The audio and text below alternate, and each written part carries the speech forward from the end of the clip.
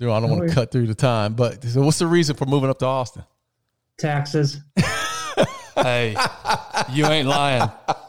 And California is just, I don't know if you've been keeping up with the news, but it's a disaster, especially LA. It's just so poorly managed and run, and everybody's moving out. So, yeah, we've seen it, man. It's not, as beautiful as that city is too. I was just there yesterday. Matter of fact, I was in LA for the day with a client, and we got off the plane. It was, 72.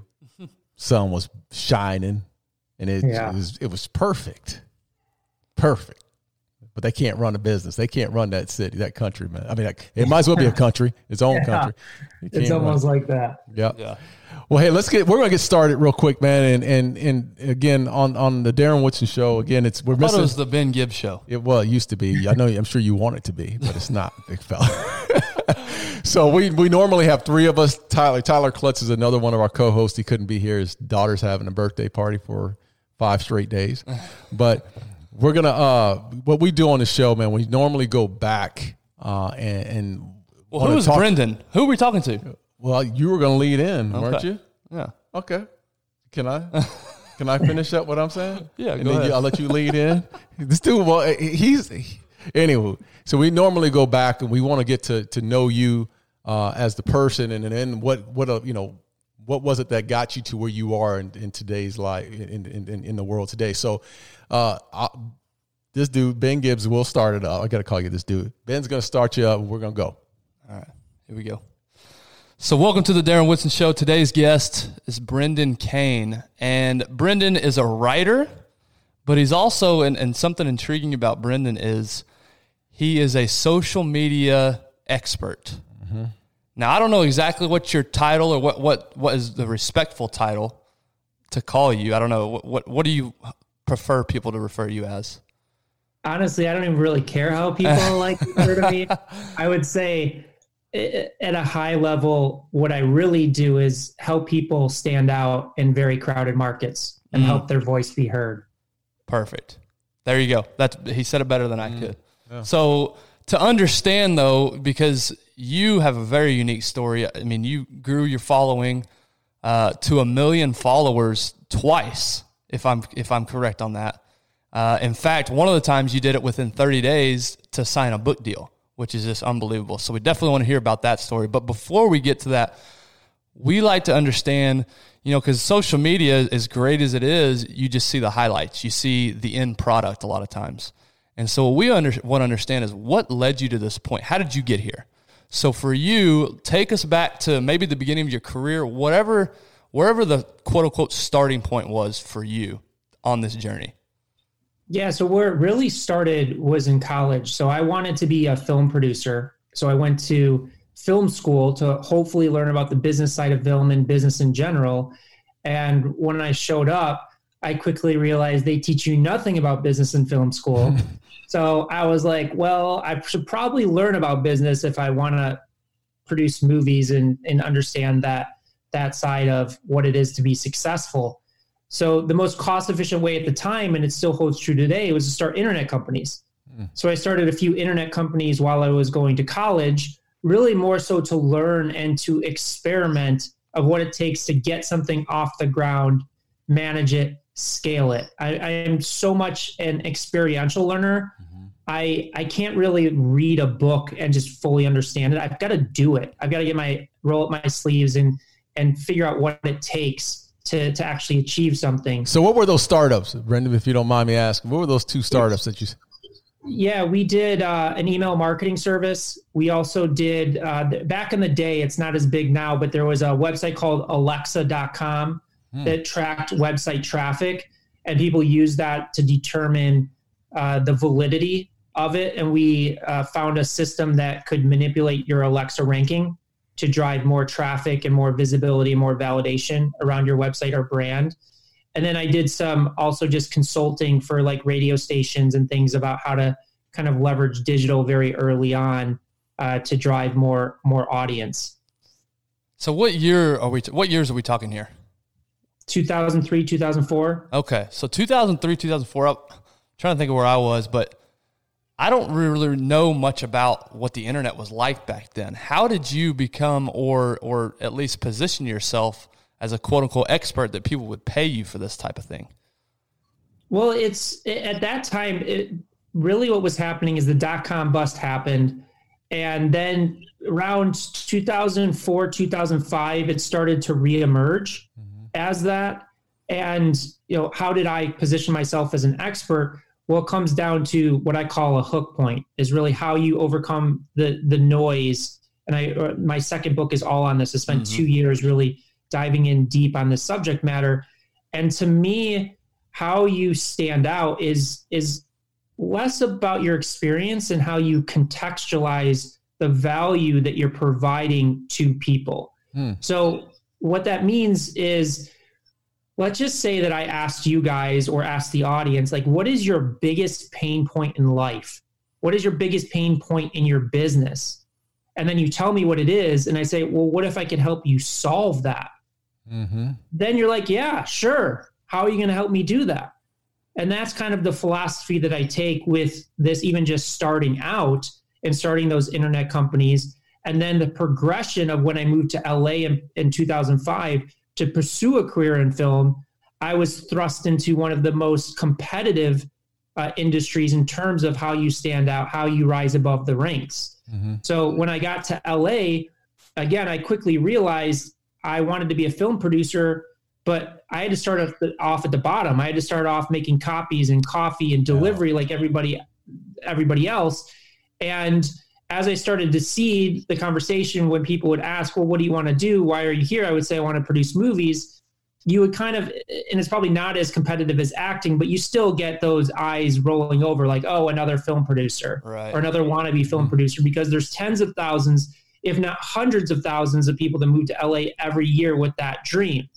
So again, I had to take a step back and figure out, well, what is my unique angle? What is the way that I can provide value? What is the biggest pain point that I'm solving for? So like anything I do is I took a step back and I just started listening to conversations in the office, listening about what a producer would tell a director, or what a director was saying around the office, or what the president of the studio was saying. And I saw something interesting is that once a movie was done, there was, and when I say done, finished production, there was a sense of anxiety that would come over the office, because you just invested tens of millions, in some cases hundreds of millions of dollars in this product. And in less than 6 months or a year, you need hundreds of millions of people to know about this new brand, essentially, in order to recoup that investment. So once I saw that anxiety and stress, I said, hey, social media is coming on the scene. Digital platforms are a great, effective way to reach millions of people within 24, 48 hours. I created a few internet companies in college. I would love to help in any way, shape, or form to ensure that your investment pays off, to ensure that people show up at the box office. And that's what took me from making coffee in less than 12 months to starting a digital division for the first studio I worked for. And then that just extended in conversations with going into meetings with directors, going into meetings with actors and celebrities and screenwriters. And then they would ask me questions. Well, how can I do this for my personal brand? How can I maximize that potential? You know what I love about that is, because you were obviously young, you were just making coffee, but how old were you at the time, Brendan? 20, 21. Yeah. I'm just thinking about how many of us in that role, it's our football background, it's seen and not heard, right? Yeah. You just, if you're a young punk freshman, nobody wants to hear from you. But what's interesting about your mindset was you really saw a pain point. You said, I'm the one. You stepped up. You said, I'm the one that's going to solve this problem. Not just, I'm not going to worry that I'm young or that I'm inexperienced. I'm going to step up and solve this problem. Absolutely. And it brings me to another story that's kind of interesting that you guys will totally get. But there was a short period of time where I was doing some work for Michael Strahan. And what he said when I was in a meeting with him is he would say that all these football players would come up to him and say, well, I want to be like you when I'm done. And he said, okay, if you want to do that, then what you've got to do is you've got to take the time and treat the journalists properly now. Take the time, invest in them, give value to them. Whereas you see, and I don't need to tell you guys because you know this, but there's a lot of athletes out there that couldn't be bothered. Oh, no. And don't want to take the time or play hard to get or don't give valuable information. But Strahan, a genius, is like, listen, I'm going to provide as much value to these people, to these journalists, to these media organizations, so that I can build that connection and solve the problem that they have. Because they have, as you guys know, being on ESPN and all these things, you guys have a difficult problem that you have to solve. I need good stories. I need good personalities to cover, and you guys are doing it on the podcast here. So it's always really looking at what is the biggest pain point that you could solve for somebody, and they will automatically become your best friend or your best clients. But how did you shed? I think the one thing that I'm curious about, because you seem like you were very adamant about being a producer. I mean, you had 2 startup companies in college, which is huge. Trust me, I understand the startup industry. And I know that's a kick in the ass and can be, but you went through that process, but your ultimate goal was to be a producer. So you had to pivot. What was going through your mind? I mean, because there's got to be enough, there had to be a lot of pride in the way you're built. You probably had all this pride to say, no, this is what I'm going to do, be a producer. So what was it in your mind that said, you know what, I'm going to sit back and I'm going to pivot and do this. I'm going to change everything and do this. Yeah, well, my mindset, and this was ingrained into me very early on, is I'm just looking at how can I provide the most value to people. I go into any meeting, any situation, just understanding who is this person? How do they perceive the world? And what challenges and obstacles are they facing? And then from there, I can construct a story on a solution to help them get there. Whether it's me personally doing it, or maybe it's a referral I give them to somebody in my network, or maybe it's a book or something that I recommend. That's the way that my mind works. Is I don't have a big ego or, like you said, just being set in my ways and be like, I have to be a producer. I'm only going to be a producer and only do that. Is I knew if I had any chance of wanting to be a producer, unless I'm going to play this long game of 10, 15 years and just working yourself up the corporate ladder, which I have nothing against, but that's just not the way that my mind works. And also there's no guarantee that even if you play that political corporate game, that it's going to lead to that. So my first assessment was, okay, I realize that just me bringing scripts to the table or ideas to the table is not going to help me stand out at the highest levels that I want to work at. So I need to shift my focus to this other medium that is going to provide immediate value to producers, screenwriters, and studios executives. So I get invited into the big meetings. So people remember my name. So people will take a meeting with me. And then gradually, as I was doing that more and more, I just realized as myself that I'm an entrepreneur at heart. And the studio system is another corporation. People think it's so sexy and creative and exciting to create movies, but it's a corporate structure. It's a corporate entity. And I just knew that for me, I was spending more time asking for permission to do things than actually doing things. And that just really wasn't cut out for who I am and what I wanted to be. And I saw the potential of where digital and social media was going.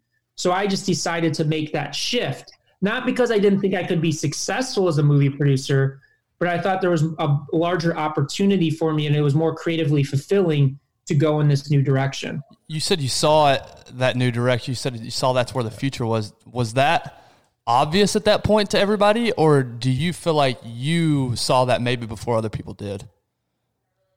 I would say I saw certain elements before anybody else. Oftentimes I would say that I'm probably too early for things. So for example, when I was working at the movie studio, I did the first ever influencer campaign on YouTube. This was back in like 2006. So we were promoting a movie with Jason Statham called Crank. And we didn't have a huge budget for it. And I just saw YouTube was starting to come on the scene. It was not what it was now. And there was no such thing as influencers. The term wasn't even there. Right. And I just saw these YouTubers creating this content, reaching millions of people. And I thought, well, why don't we just tap into that audience? So I just made a list of the top 100 YouTubers at the time And I emailed all of them and said, do you want to interview a movie star? And we got three to five of the biggest YouTube influencers to say yes. And I didn't even pay them anything because it was so unique at the time because nobody was paying attention to it. But like now you look at the influencer market, now it's a multi-billion-dollar industry. But at the time, I was looking at it as a means to an end, not looking at the larger picture of it. And then even on top of that, when I was working at the movie studio, is when MySpace was acquired by Fox Interactive for $600 million. And I was like, well, how are they going to actually monetize this and get a return on investment? And as I was digging in, I saw that they were just using these banner ads and getting these low CPM rates that you can't really become hugely profitable off of. So I started looking and digging in deeper and saw that MySpace and Fox was not capitalizing on the most valuable form of advertising. Is what was happening is people were posting a Nike poster or a movie trailer or a music video, which is the most valuable form of advertising. It's a friend saying, check this out to another friend. Yeah. So I decided, well, what if we could turn that into a technology and monetize that? So I built, essentially looking back on it, and I didn't realize it at the time, but I built the first ever influencer marketing platform on top of MySpace, which was, you could take your favorite movie trailer, Nike poster, whatever it was, put it on your MySpace profile, and each time somebody engaged with it, you got paid. And so would MySpace. But again, with that, we were too early because influencers weren't really a thing, and it wasn't as scalable as it is today. So I kind of look at what's interesting, where there's opportunity to solve complex problems for scale. Yeah. And that's where my ideas come from. I don't really look at it from the standpoint of what's going to happen 5 or 10 or 15 years from now. I look at, again, what my clients' goals are or what a big problem is, and then I find a solution to solve it. That's interesting. You brought up 2006 on YouTube. Why am I thinking like YouTube is maybe 10 years ago, maybe 8 years ago? No, I remember watching videos around that time. That's because like you're young, right? The old guy, the Grape Lady. You remember Grape Lady? Do you remember that video? That was my first ever YouTube video. Do you remember the evolution of Dance Guy? No, I don't. Where he went through like the different. It was like the most viral video at the time, and we were losers, Darren. We definitely were. And it's crazy. Well, he was about to tell a story. Yeah, I know he was, but I needed to jump in real quick. Brendan, I need to jump in real quick because my son. I got a 27-year-old son. He has been on he couldn't wait to hear you talk. He couldn't be here today, but he wanted to hear you talk because he's like, this dude is a superstar in this industry, and you just don't understand. And I was like, I understand. He's like, no. You don't understand. So he kept talking. He's been talking to me about the vision. Like you've had this vision about where this industry, has gone and is about to go, and we're just scraping the surface. He says, I want you to get one thing. He says, I want you to get in deep on the future of what Brendan sees with social media. So there's a short-term vision and a long-term vision. The long-term vision of where social media goes is dictated by the hardware. So if you really want to know where social media goes, like going to CES is like the best place to see it, because right now, with these things, with your iPhone, this dictates the software. Mm-hmm. So any changes to this dictates how we interact with social media. So that's where it's like Google experimenting with Google Glass and Snapchat experimenting with the glasses. None of it is really taken shape yet, but the future, the long-term future of social media is always going to be dictated not by the social media companies, but by the companies that are developing the hardware that facilitates that communication. Mm. So if you want to look at like the long-term moonshot vision of social media, like look at Elon Musk and what he's doing with the AI chips, inserting it into people's heads. Now that's crazy, but that's ultimately where it's going to go, is we're not going to communicate with these things 10, 15, 20 years from now. It's all going to be done telepathically or through a Google Glass type interface or something like that. Now, the short-term aspect of it, let's just say like the next 5 years, I don't see any shifts in the platforms itself in terms of like a young startup coming and taking out Facebook, taking out Google or any of those big companies, because they are extremely smart and intelligent. There's been so many articles about, Facebook's dying. And those articles have been coming out ever since 2007, 2008. And they keep beating that out because, and I don't know if you guys have seen The Social Dilemma, but they're playing off of behavioral psychology. Mm-hmm. This isn't luck. This is by design. But if you want to be successful on social media, no matter what platform comes up, it comes down to two things and two things only. One, are you able to grab attention? Are you able to get somebody to stop in those first 3 to 5 seconds? So what we talk a lot about is pattern interruption. Mm-hmm. Is today we live in a world where there's over 60 billion messages sent out on digital platforms each day, between social media, text messages, emails, push notifications. There's so much noise. And because of that, we're living in a world where you're no longer competing against your direct competition. You're competing against every piece of content. Mm-hmm. So like it or not, we're competing against LeBron James. We're competing against ESPN. We're competing against The Rock, Kim Kardashian, Dave Letterman, all of these people. And what we think about in order to be successful is how do we create that pattern interruption? So the visualization exercise that we do as a team and we do with our clients is, okay, somebody just watched LeBron James dunk. Somebody just watched the latest Netflix trailer. Yep. Now comes your piece of content. How are you going to get somebody to stop after they've watched that other content? Just to stop. That's your first job. Because if you can't get them to stop, they're going to keep scrolling, and that triggers to the algorithms. This content is not going to retain attention, so we're going to suppress it. So that your first job is getting people to stop. Then once you have their attention, how long can you retain that attention for? And the longer you can retain that attention, the more reach and more distribution that you're going to get. There's kind of like a false sense of, yes, we live in a micro attention world, but it doesn't mean you can't hold people's attention for a long period of time. Mm-hmm. It just means that it's harder to grab the attention. And you guys are speaking on a medium right now on podcasts that can hold attention. So that's a medium that proves that fact. You've just got to figure out, how do I get people into that?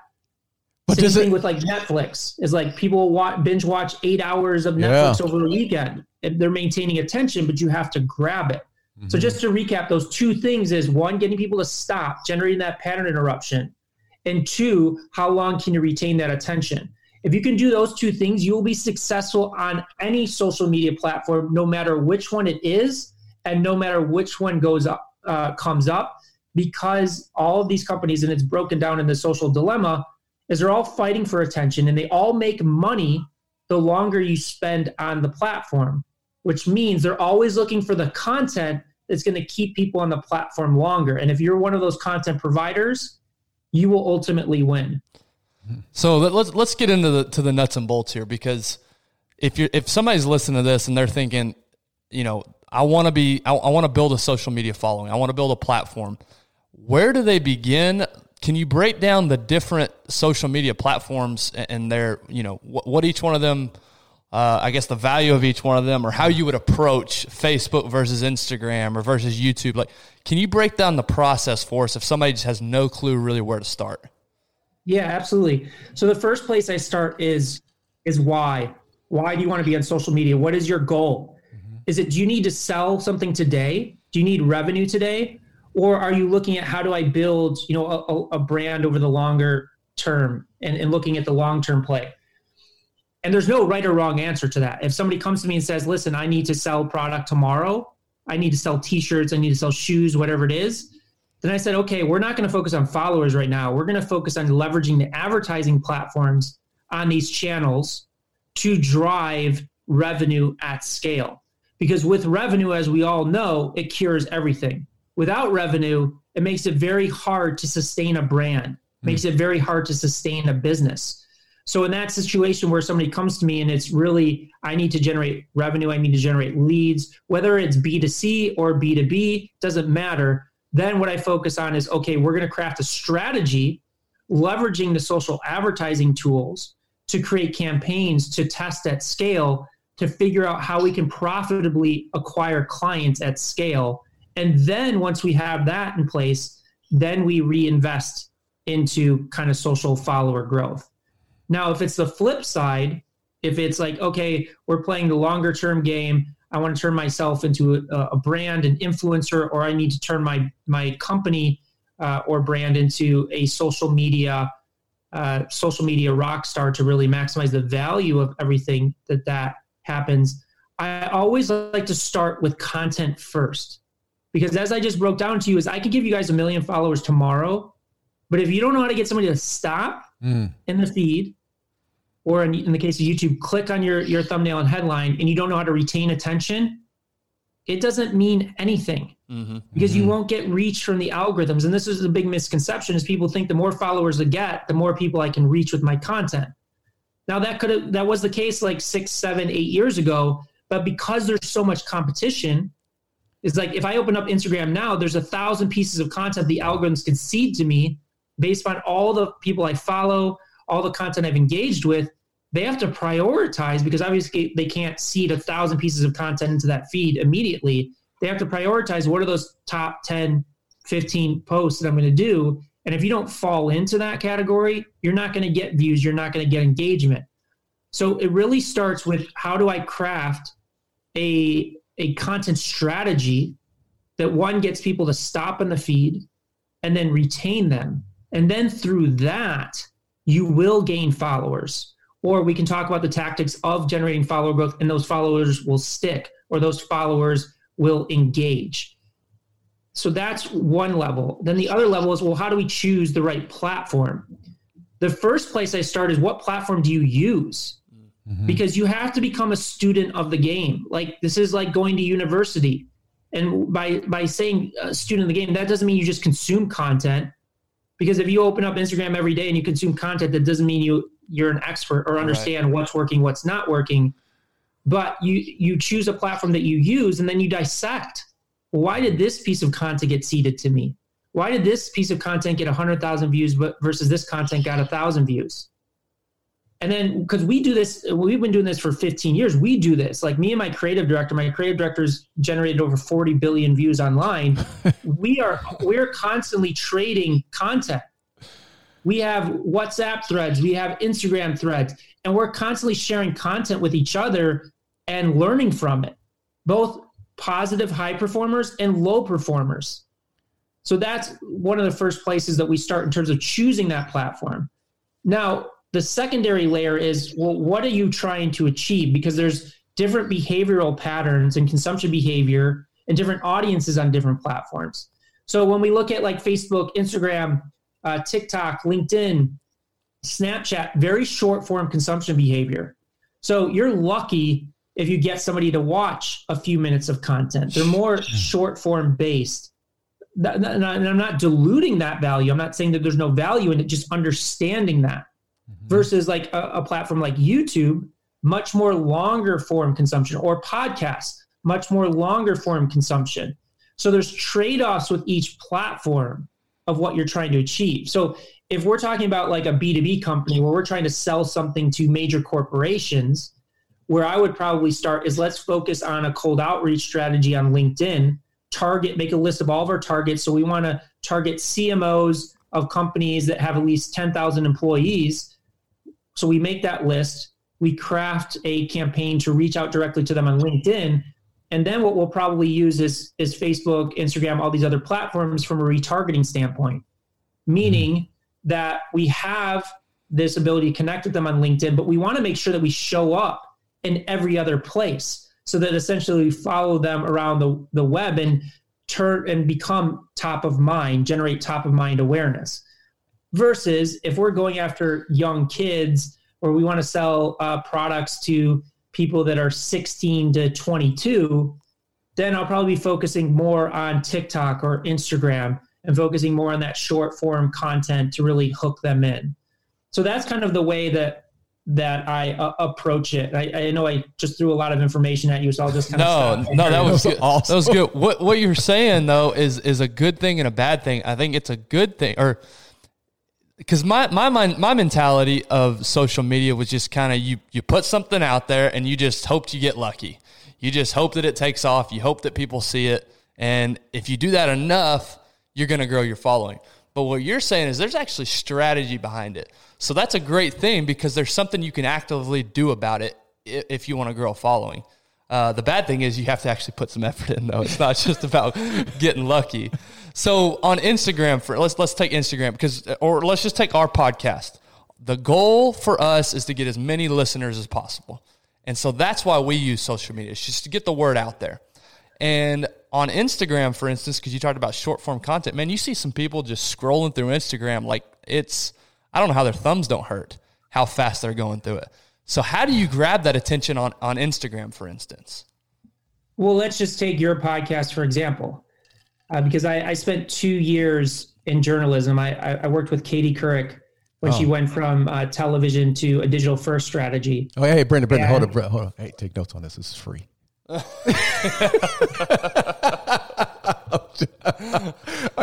just joking, but I'm not. Okay, go ahead, Brendan.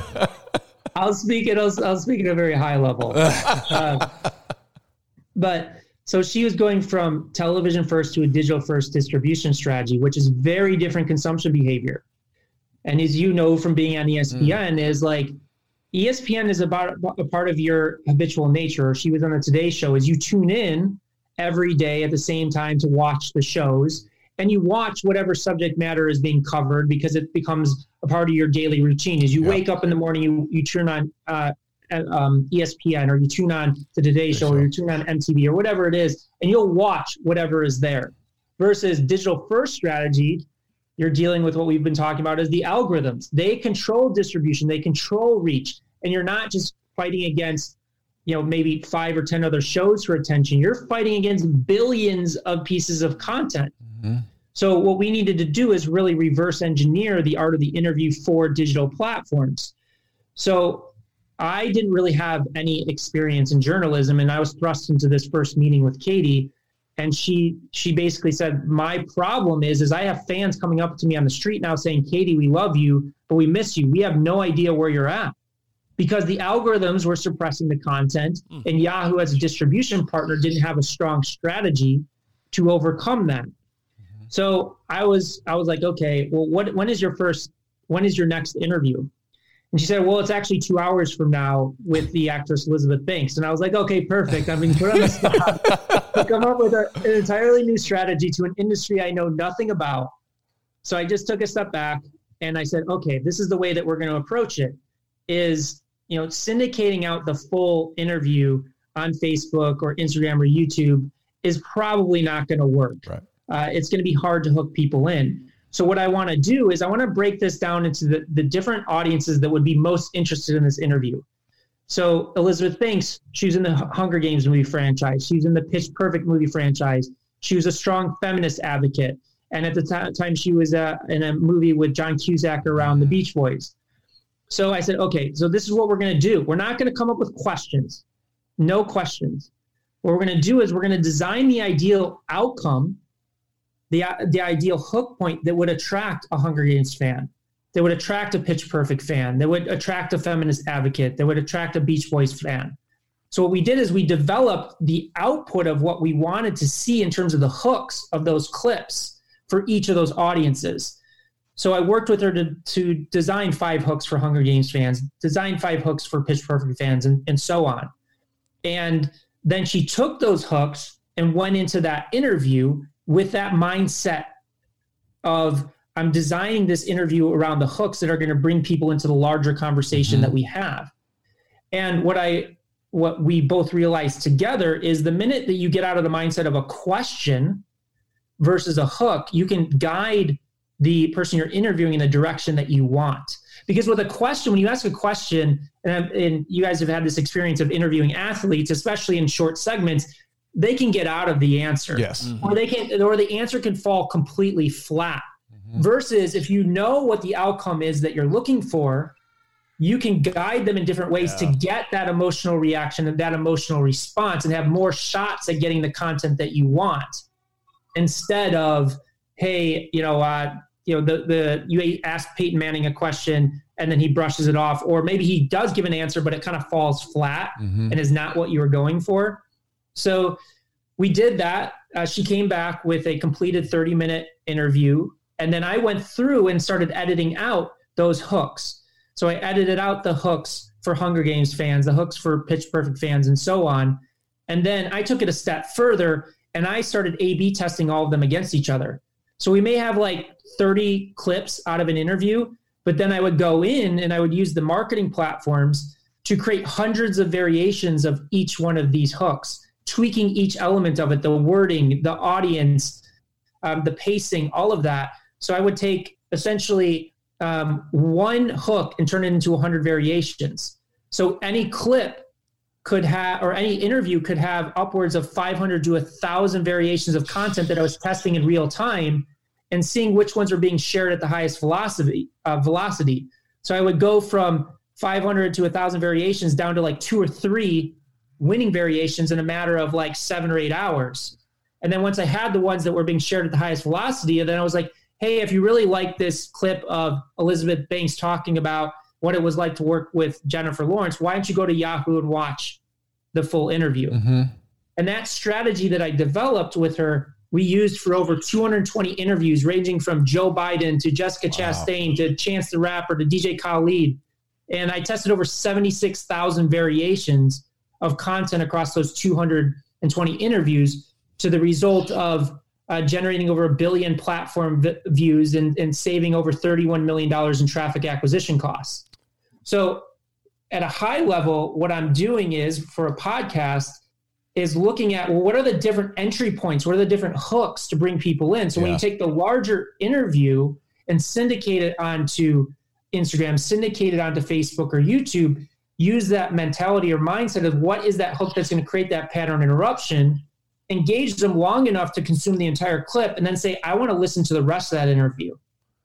And if you want to see who's the most successful podcast of all time right now that does this, is Joe Rogan. Go to Joe Rogan's YouTube clip channel and you look at how they dissect their full-length interviews into these hooks that bring people into the larger conversation. That's how I consume Joe Rogan's podcast. Unless it's somebody like Elon Musk, where I already know it's going to be somebody of interesting. Joe Rogan is a master of taking somebody you've never heard of, a scientist, a philosopher, a psychologist, and making them interesting and bringing you into the conversation through those individual hooks. And that's why he is so successful and so brilliant, is because he does that process. Man, as you're sitting here talking, I'm laughing to myself because of how you think about all this is so fascinating. I mean, it's truly human psychology, as opposed to just, again, like I said earlier, you're just getting lucky. So it's fascinating to hear how you break it down and how analytical you are about this. Yeah, what's fascinating to me is being in the industry for so long and to know a professional like Katie Couric, and for her to buy into, she's probably been doing and formulating her interviews and doing them in such a way. For her, I mean, it speaks to her as far as humility to say, okay, look, help me do this. And you proving to her that if we can provide these hooks, that her following would increase. I mean, to me, that is huge, because that's someone who is, she's legendary. She's a legendary interviewer. And for her to change anything off the scope of what she's been doing, hey, man, kudos to her. And to us we're listening right now to what you're saying, we need to get on our game. Yeah, for sure. Because you suck, Ben. You suck. So talk to us a little bit about if you have a big following, or if you're a celebrity, how that doesn't necessarily translate. Because you could have, you see these celebrities that have these big followers, but then you look at their photos and they have 500 likes or whatever. What's the disconnect between a big following or engaged following? So it goes back to what we were talking about with the algorithms. That tells me that they're not getting people to stop. And if they're getting people to stop, they're not retaining that attention. So typically the issue is they're not getting people to stop in the feeds. And the more that happens, the more that you do that, and publish content that doesn't get people to stop, the more you're training the algorithm to say this account is not an account that's going to retain audience. So out the gate with each piece of content, they're saying you have to prove it to us. So let's just say that an account has 100,000 followers and they post a video or an image. What the algorithms will do is, especially for accounts that haven't proven themselves, they'll seed it to 500 people and they'll measure certain ratios. For like video, they'll look at like the number of views to reach. Or for a photo, they'll look at like the number of seconds they spend on it or the engagement. And through that, if it hits the ratios and metrics they're looking for, they'll go from 500 to 1,500. They'll test it again. And if it holds, they'll go from 1,500 to 5,000. And they'll keep growing to the point where if you're really dialed in, if your content is really nailing it, you can reach more people than you have followers or subscribers, whatever it is. Versus if you seed it to those 500 people and it's not generating it, they're saying, we're cutting it. You're not getting any more reach because this is not going to keep you on the platform longer. And the algorithms have to be ruthless about this because there's so much content and because their business is so dependent on keeping and maintaining attention. So if you see a celebrity or somebody with a big audience that has low engagement, it's not typically that their fans are not engaged. It's not typically that they have fake followers. It's that you're not playing to what the algorithms are looking for, so they're going to suppress that reach. Now, there's no free wins in this at all. Like we could sometimes have a video that we publish that will get 10,000 views and the next one will get 1 million. And it's because what the algorithms are looking for. But I guarantee you, if you hit those two things that they keep talking about, getting people to stop and retain that attention, you will get more reach and virality than you could ever imagine. And once you really start getting good at it, then you're training the algorithms. This is a great content provider. So like one of my friends that wrote the foreword for my book, Prince EA, is one of the most viral video creators on the planet, generating billions and billions and billions of views. He's earned so much clout and credibility with the algorithms because they see that he's checking off all the things that they're looking for. They're right out the gate, he'll get more reach. And that's how he can get a video with 100 million views or 200 million views and only have 5 million followers. That's something I did not know. What you just said about if you have they keep it to 500 to start as a kind of a tester before. I just assume if you had 100,000 followers that 100,000 people were seeing your content, right. and just however many people decided to like it, that's how many people liked it or whatever platform you're on. I didn't realize that they suppressed it like that. That's crazy. Yeah, because you've got to earn that trust with it. Yeah. And again, if you open up Instagram, each individual probably has 1,000 pieces of content that can be seeded to them. They have to be prioritized. They can't obviously seed everything, and people are following hundreds, in some cases, thousands of accounts. So they need to determine what content does this person want to see to keep them on the platform longer and more engaged. Yeah, that makes sense. Talk to us about your experience, because like we started the show with, you've grown your following to 1 million 2 different times. And in fact, one time you did it for a book, and I'm probably butchering the details, but tell us a little bit about that. That's a fascinating story. Well, it was really, first and foremost, there's a lot of misconceptions about it of people that haven't read the book. I did it purely as an experiment. Again, I'm an experiential learner, so I need to experiment and see what it takes to do it, to understand the mechanics of it. In addition to the fact, like, it's not just my accounts that we've grown, is collectively as a team, we've amassed over 50 million followers for our clients and 50 plus billion views for our clients as well. Wow. So it's just not about our accounts. There's way more accounts that we've grown that people haven't seen it. But when I did 1 million followers in 30 days, I did it on Facebook first. And essentially what I saw was it took me about 3.5 years to develop these systems for testing content at scale.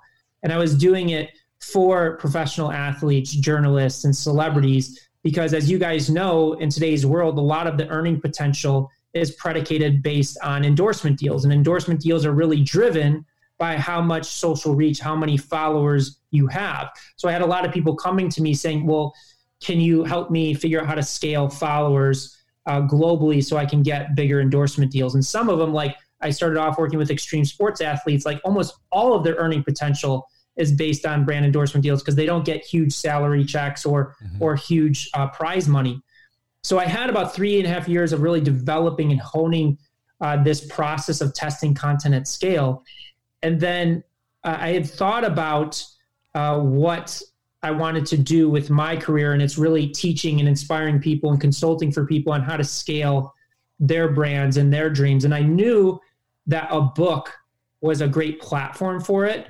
But I also knew, and I don't do anything unless I can do it at scale, that I needed to have a solid hook. I needed to have a solid pattern interrupter because I think the last time I checked, with self-publishing, there's like 9 million books published every year. It's just crazy the amount. So I knew I needed to have something to stand out, something to grab that attention. And when I was seeing all this data of coming in all around the world, it was really fascinating. And I would always get these questions. It's like, oh, it's great that you worked with Taylor Swift or MTV or Katie Couric or Michael Strahan. But what about the rest of us? People automatically think it's so much easier dealing with a celebrity, which it's not because you're dealing with a whole slew of challenges. But those questions sparked an idea in my head is like, okay, well, what if I did this, used everything that I've been learning for these major celebrities and brands and took somebody from 0 to 1 million followers and do it in less than 30 days or a certain time frame? Wow. Would that be a hook that could work for a publishing deal and a book? And again, the book was just the foundational piece because I knew with a book, a successful book, I could get on stages and speak to thousands of people. I could get on major podcasts. I could get on television, print, and really have a meaningful impact around the world. So what I did is, and how I do everything is I test. So I called a literary agent I knew that represented over $5 billion worth of book sales. He brought the 4 Dummies books to market. He represents Eckhart Tolle. And I said, hey, I'm thinking about this experiment of doing 1 million followers in 30 days and turning it into a book. If I do this, will you sign me as a client and get me a publishing deal? And then the answer was yes. So then I started seeding it to marketing experts in my circle of influence. I said, is this an interesting thing that you would be interested in learning more about or reading a book? And the answer was yes. So then I just did it. It wasn't a matter of if I could do it because I had enough data to support it, enough experience. It was why I was doing it. And it was, again, that pattern interruption to have a larger conversation that I wanted to have with people. And that was the initial hook. So I did it for Facebook in 30 days. I've done it in as quick as 14 days on Facebook. I did it once for a non-for-profit. And then it came to Instagram. It's like, okay, now I want to do it for Instagram. Now with Instagram, I didn't have the same luxury as I did with Facebook. So I didn't have years of experience and clients to experiment on. I had to do it on my own account because none of the clients really that I was working with at the time wanted to focus on it. So I invested my own money, my own time and own resources to crack Instagram. It took me longer to grow the audience to 1 million. I don't know the exact number. It was like 7 or 8 months, but it was because I was learning as I was going. Versus Facebook, I knew right away how to do it. It was a matter of just doing it. Right. Versus Instagram, I had to figure out the motto. We got it to a point where we developed the system where we could generate upwards of like $300,000 in a single month. We did, I think it was like, the most we did was 90,000 followers in 2 days through this systematic process that we developed. God, that totally blows what my next question was going to be, which was how much of this is just time? You just got to give it time. But what you're saying is if you understand the game, you can reduce that time dramatically. Yeah, I mean, so the way that I approach things, I'm only interested in it if I can reproduce it. So my way is not the only way. Sure. My way is not the perfect way or the best way. And the way that I structure my books is I don't just provide my experience and the way that we do things. I interview the top experts in the world, friends of mine, partners of mine. Some of them are more successful than me because I hate people that say, and I'm sure you guys experience this in sports, this is the only way to be successful. Right. Yeah. This is the only way to do things. When there's so many different ways to do things, there's so many different philosophies and strategies. So to me, when I share this information, this is how I did it. This is how we've done it for multiple clients. And it's a systematic approach that I know we can reproduce over and over and over again. But here's some other perspectives. here's some other ways of doing it. And some of them may contradict each other, but I want to provide a well-rounded expertise or well-rounded strategies that people can choose from. And even in my inner circle, we trade strategies. It's like, oh, you made this work for Instagram. Well, this is how I made it work for Quora, or this is how I made it work for YouTube or LinkedIn. So we're kind of like a community that trades secrets and helps each other and provides different perspectives to get to the end goals that we're looking for ourselves and for our clients. Man, that's awesome. That's a community, a true community. I guess one of the questions I would have, like, in speaking in specifics, as far as like our podcast, and you mentioned creating these hooks. So is that an upfront, is that something that we would have to do, sit down before we do like this interview with you right now, Brendan? Should we have applied those hooks early on to figure out, hey, this is the avenue we want to go down, and here are those 5 hooks throughout this interview? Is that how you look at it? That's the way that I look at it. Right. The way that I think about it is, why should anybody care? Why should anybody care about this interview? Why should anybody listen to this interview? What is it that's interesting about it that's going to grab people's attention? Now, for me as a guest, I've already delivered the hook points for you. Yep. Like as we're talking, I'm doing this on the fly because this is the way my brain is generated. And going back to Joe Rogan, he's doing it intuitively as well. But going into the interview of thinking of like, unless you're dealing with like Peyton Manning, who people are just going to tune in because they want to hear Peyton Manning, is, well, what is going to make this interview interesting? Like, why would I tune in to an interview with Peyton Manning? Or let's just say it's somebody like me that your audience may not know, or a scientist or a philosopher. Like, why would somebody care? Why would somebody tune in to listen to this unique conversation? And I can definitively tell you also that even if you get the big stars, like the Peyton Mannings, the Tom Brady's of the world, that does not guarantee that people are going to listen. Mm-hmm. I saw this with Katie Couric. It's like, just because you interview a celebrity does not mean people are going to pay attention to it. Because you guys know in sports, Tom Brady or LeBron James have been interviewed millions of times. What's the unique angle on it? What's the unique perspective on it? And that's where I think really, and it doesn't have to be a lengthy process, even just sitting down for 10 or 15 minutes to think about, well, what would get me to click on to listen to this interview? What is the most unique thing about this person that's going to hook me in to it? Yeah. Right. Think about that headline. No, that's a great way to, because we know you got to run. So that's a great way to wind this down, because if we're being honest, we've just been winging it. Yes. These 6-7 months, we've just been kind of flying by the seat of our pants. We have full-time jobs. So it's like, how much time do you really invest into it is and really think about it. What I love, you said, why should anyone care? That's a great question to ask yourself when you're creating this content. So before we run, definitely want to let you plug where people can find more out about you. It sounds like you work with people who are interested in building their following. And then tell us the title of those 2 books again. Yeah, so the 2 books are Hook Point, How to Stand Out in a 3-Second World, and 1 Million Followers, How I Built a Massive Social Audience in 30 Days. I recommend everybody start with the Hook Point book, because, again, that is playing into those 2 most important factors that we talked about. How do you generate the pattern interruption and get people to stop scrolling? And number 2, how do you get somebody to retain that attention, to play to what the algorithms want? So we break that down in depth in the Hook Point book. And they can get that at book.hookpoint.com. They can get it in all major retailers and stores. But if you go to book.hookpoint.com, we give you a free 1.5-hour masterclass that breaks this down. We're literally, as soon as we hang up with you, we're going to that. Not kidding. We're going to go do that. I'm on it already. And then for 1 million followers, again, that book can be bought anywhere, or you can go to 1millionfollowers.com to learn more about it. If people want to get directly in touch with me, they can direct message me on Instagram at Brendan Kane, or they can email me at bkane@brendanjkane.com. Awesome. That is awesome. Last question. We ask every guest this. This is a little bit of a unique episode, just because this was more about practical knowledge as opposed to a journey. But if you could go back to any point in your life and tell yourself one thing, where do you go and what do you tell yourself?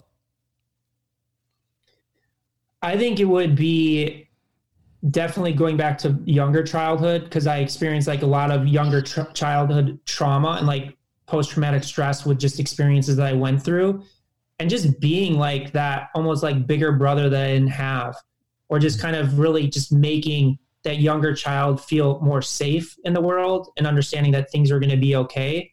So that's kind of the way that I would approach it, which is probably a little bit of a different answer than you guys are used to. But that's the way that I. No, that's good. That's good. And next time we have you on again, we definitely want to dive into. Yeah, you're moving to Austin, right? Yeah. Okay, so we're not too far from you. We will see you again. We're going to make sure we get you. We'll send a car. Ben will send his private jet over to get you, man. But we definitely want you on again, because there's next time we're going to do what the next time we're going to do. We're going to have 1 million followers next time. We're going to practice the hooks. That's for sure. We're going to practice that, because that's something that I don't think we do a good enough job. I know we don't do a good enough job on, as far as, because you're talking about preparation. It's not like, this is not like a fly-by-night. Well, it's just like football, right? You don't just show up on Sunday and play a game. Like, there's preparation. And it's so interesting to hear, Brendan, you talk about how this is just like anything else. There's preparation that needs to take place. And start, what would be really helpful to you guys and people listening to get good at it is when you tune into ESPN, or if you go on YouTube or you go on social media, what causes you to click on a story? What causes you to watch something? And really start taking mental note of that, and even creating a little notebook or a little place like on Instagram, you can, save things, or YouTube, you can save things or favorite things. And it'll really start training your brain to think this way. Mm-hmm. And that's the first part, is start having awareness of what captures your attention. And like, I could tell you definitively in any sports interview what captures people's attention and what doesn't. Because the funny thing is, I consume more sports talk radio than I actually watch sports. So I see the headlines. I see how they're constructed, how they're broken down, what causes people to click, what causes something to go viral versus what something doesn't cause to go viral. So if you guys ever start a sports network, I can give you some tips. There we go. Well, real quick, are you a Cowboys fan? Who do you root for? Well, I'm from Chicago, so I try and avoid watching the Bears as much as possible. We're going through the same thing here in Dallas. It's too painful. Yeah. It's a cliche thing to say, but I love watching just great teams go against each other. If I watch the Bears too much, I will just get too depressed. And that's out of my mind. Well, our usual third co-host who sits down there, he played for the Bears for what? I guess it was only a year. No, a year and some change. Yeah, it wasn't very long. You probably never heard of him. His name's Tyler Klutz, but it's okay. Yeah, he played for the Bears for a little bit, but that's awesome. Yeah. Well, it's awesome to connect with you guys, and I think you're really on the right path. Well, we appreciate it. Just tweaking and getting smarter and learning every day. Yeah, absolutely. We're definitely going to book.hookpoint.com right after this. So thank you for that. We so much appreciate your time, man. Thank you so much. And Brendan, we're going to get back with you, man. We're definitely going to get back with you, because we want you out here in our new studio at the beginning of the year. For sure. Let's do it. Thanks, Brendan.